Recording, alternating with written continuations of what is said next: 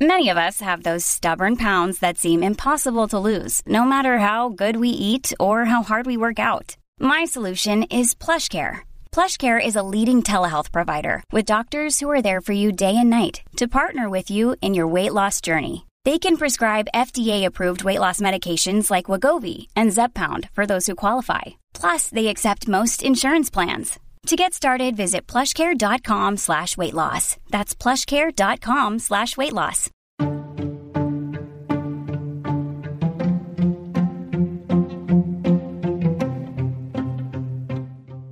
Elizabeth Holmes. The trial began today with jury selection. For more background on Elizabeth Holmes and Theranos, see episodes 4 and 5 of Law Junkie Show. What are both sides looking for in a jury? Well, now that we're 3 years into this whole thing, we finally have one day under our belt of voir dire where both parties are asking questions of the jury through the judge for the most part in this trial. And what they're looking for, bluntly, the prosecution, they're just looking for people who are going to be fair jurists, who are going to listen to the evidence and weigh it out and, in their minds, find Elizabeth Holmes guilty of conspiracy to commit wire fraud and wire fraud. The defense is looking for any excuse to get rid of anybody who might already be biased in their mind in any way against Elizabeth Holmes. So today they already were asking questions in this first day of voir dire. They were asking questions whether or not they had any experience with interpersonal abuse or domestic violence. This just plays it exactly what we suspected, that they're going to say Balwani is the bad guy. And so they're looking to anybody who's going to be in the defense wants to hear that, oh, they have experience with that. Now, well, what was your experience with that? And if they sound in any way sympathetic to somebody who's experienced abuse, they want to keep that juror. The prosecution wants to get rid of that juror. So these two sides are looking at the same questions through a very different lens. And thus far, already, I just have to say, it feels, this is the gut on what I've seen so far. It already feels like the defense has a leg up on the prosecution here. Right. And she may not have had her baby with her today, but experts say the baby will be there and that she will have 3 friends or family members with her by her side in court. So earlier you said if you were the prosecution, you would make sure that there was no baby in court and no baby breaks. There is going to be. And how did they mess that up? Discretion of the judge. And the judge naturally is going to lean toward a new mother. Oh, she has to be there for her baby. If I was the prosecution, I would have asked for proof that she breastfeeds as opposed to bottle feeds or formula feeds, because I promise you that's what the defense argued. Oh, breastfed baby, new mother, needs the contact throughout the day. This is a big win for the defense to garner sympathy for their client. I just, every minute that we've seen thus far as we head into this trial, the defense is sharper. The defense is more on top of the arguments, and the prosecutors are falling a step behind every day. And here's the key in this case that we must remember. This is a criminal trial. We in this country presume innocence for a defendant. The burden of proof is on the prosecution to change the mind of the jury that it is beyond a reasonable doubt that Elizabeth Holmes committed these crimes. And she had the intent to do it. So if you make her sympathetic, which the defense is already seemingly successfully doing, prosecution is, I think, 2 steps behind now already.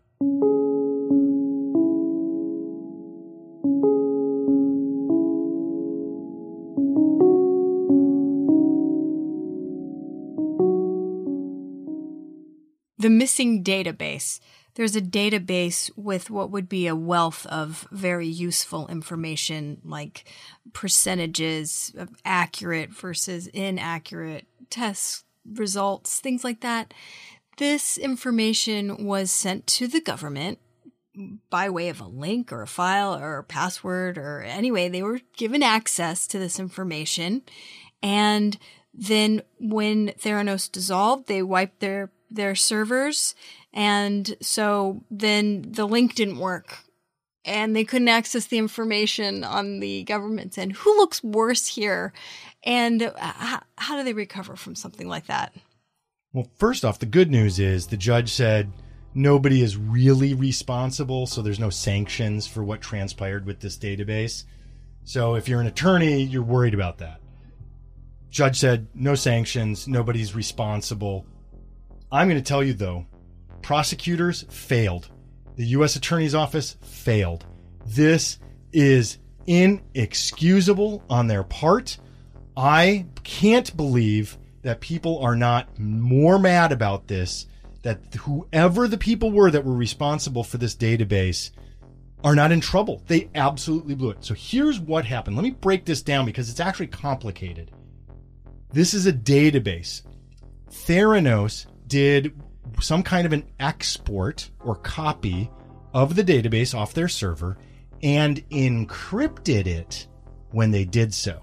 So there's a username password to get into the database, and you need the encryption key to decrypt this database.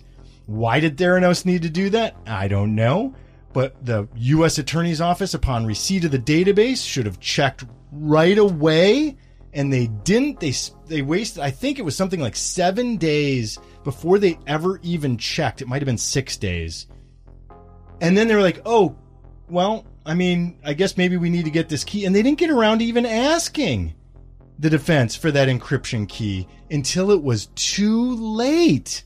And it was a third party, by the way, that did all of this, that sent it off to the prosecutors. But inexcusable. You check it upon receipt. You make sure you can log in and look at the data. And if you didn't do that, shame on you. Shame on you. It really, I can't say enough. Whoever that person was should be in trouble for that, because this is critical evidence for prosecuting Elizabeth Holmes and, for that matter, Sunny Balwani in his case, because that's the data that shows we never had anything good here. The Edison machine never worked. This thing we knew that it didn't work. That is part of how you demonstrate the mens rea, that mental state, to have the intent to commit the crime. Bad, bad, bad on the prosecutors.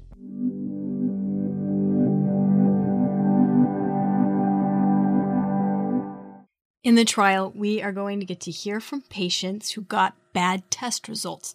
Bad test results, everything from cancer misdiagnoses to HIV. But the judge is not allowing them to talk about any of their mental anguish in this. Why? Whenever evidence is being weighed by the judge to determine whether or not it's admissible in trial, there are complicated rules called the Federal Rules of Evidence, and the judge has to contemplate that. The most fundamental judgment that the judge makes is, first, is the evidence probative? That means, does it help understand the key issues at trial? So whether or not they were hurt by bad blood test results because of what Theranos did, is that really whether or not she committed fraud against investors? So that's what the judge weighed there. And then the second part of that, probative, and then whether or not it's prejudicial. So is it going to prejudice the jury? Are they now going to view the defendant differently on evidence that isn't even necessarily relevant to the topic at hand? So the judge in this case, I think rightly said, yeah, their pain and suffering, while it is real and it's horrible and it's awful, the charges here are wire fraud and conspiracy to commit wire fraud. That doesn't have anything to do with their pain and suffering. I'm so sorry to those people. And I wish that there was a better outcome for them. But this is not the venue for that.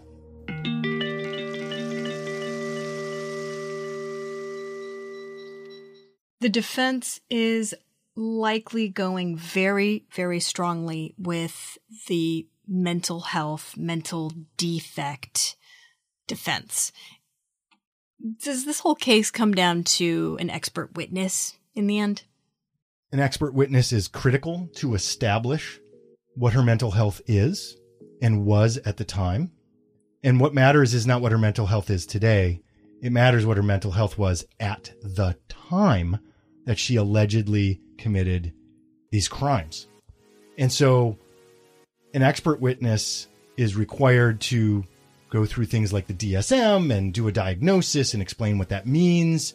The layperson doesn't have that level of knowledge. There's a whole set of rules around expert witnesses and lay testimony.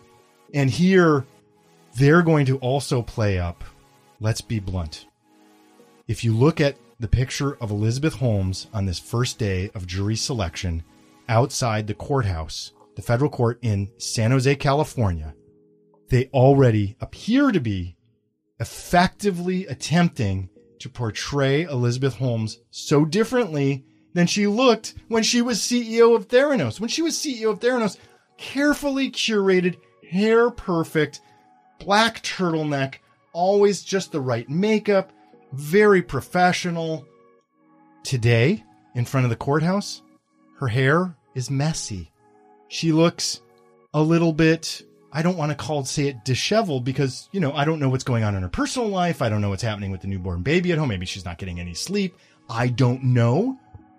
But I believe that the defense had no objection or possibly encouraged Elizabeth Holmes to have this appearance today. It doesn't even look like maybe she has very minimal makeup on, but she looks so different than when she was that high-power billionaire CEO of Theranos before it crashed and burned. And so mental health is going to be a really big issue in this case. And I think the prosecutors, again, their missteps through this process, if you ask me if I was a gambling man, which I'm not, I would say the odds are against the prosecutors as of the end of the first day of jury selection.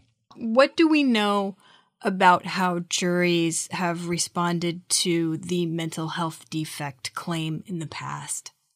Well, it's really mixed. And again, it really depends on the evidence presented.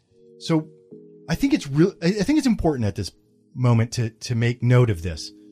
Juries, for the most part, are good at judging and weighing the evidence as presented, as they're supposed to do. Juries are good at listening to jury instructions from the judge.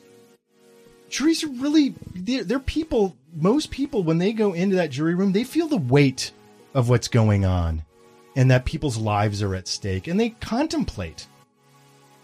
So I believe that most juries listen to the evidence and weigh it appropriately. We always have bad case examples that are great for making the news and making movies and everything else. But the overwhelming majority of juries act in good faith, listen to the evidence, come to reasonable conclusions. And I think they're going to listen to the experts, and I think they're going to observe Elizabeth Holmes, and I think they're going to come to a reasonable decision. And I go back to the prosecutors have an uphill battle to prove beyond a reasonable doubt that she meant to and intended to defraud investors. It's just easy for the defense to say, hey man, I was trying. I really believe, we had some bad test results. Yeah, it wasn't working right, but I meant to get it to work. I knew it could work. I just needed a little more time, a little more money. They're going to have to overcome all of these defenses.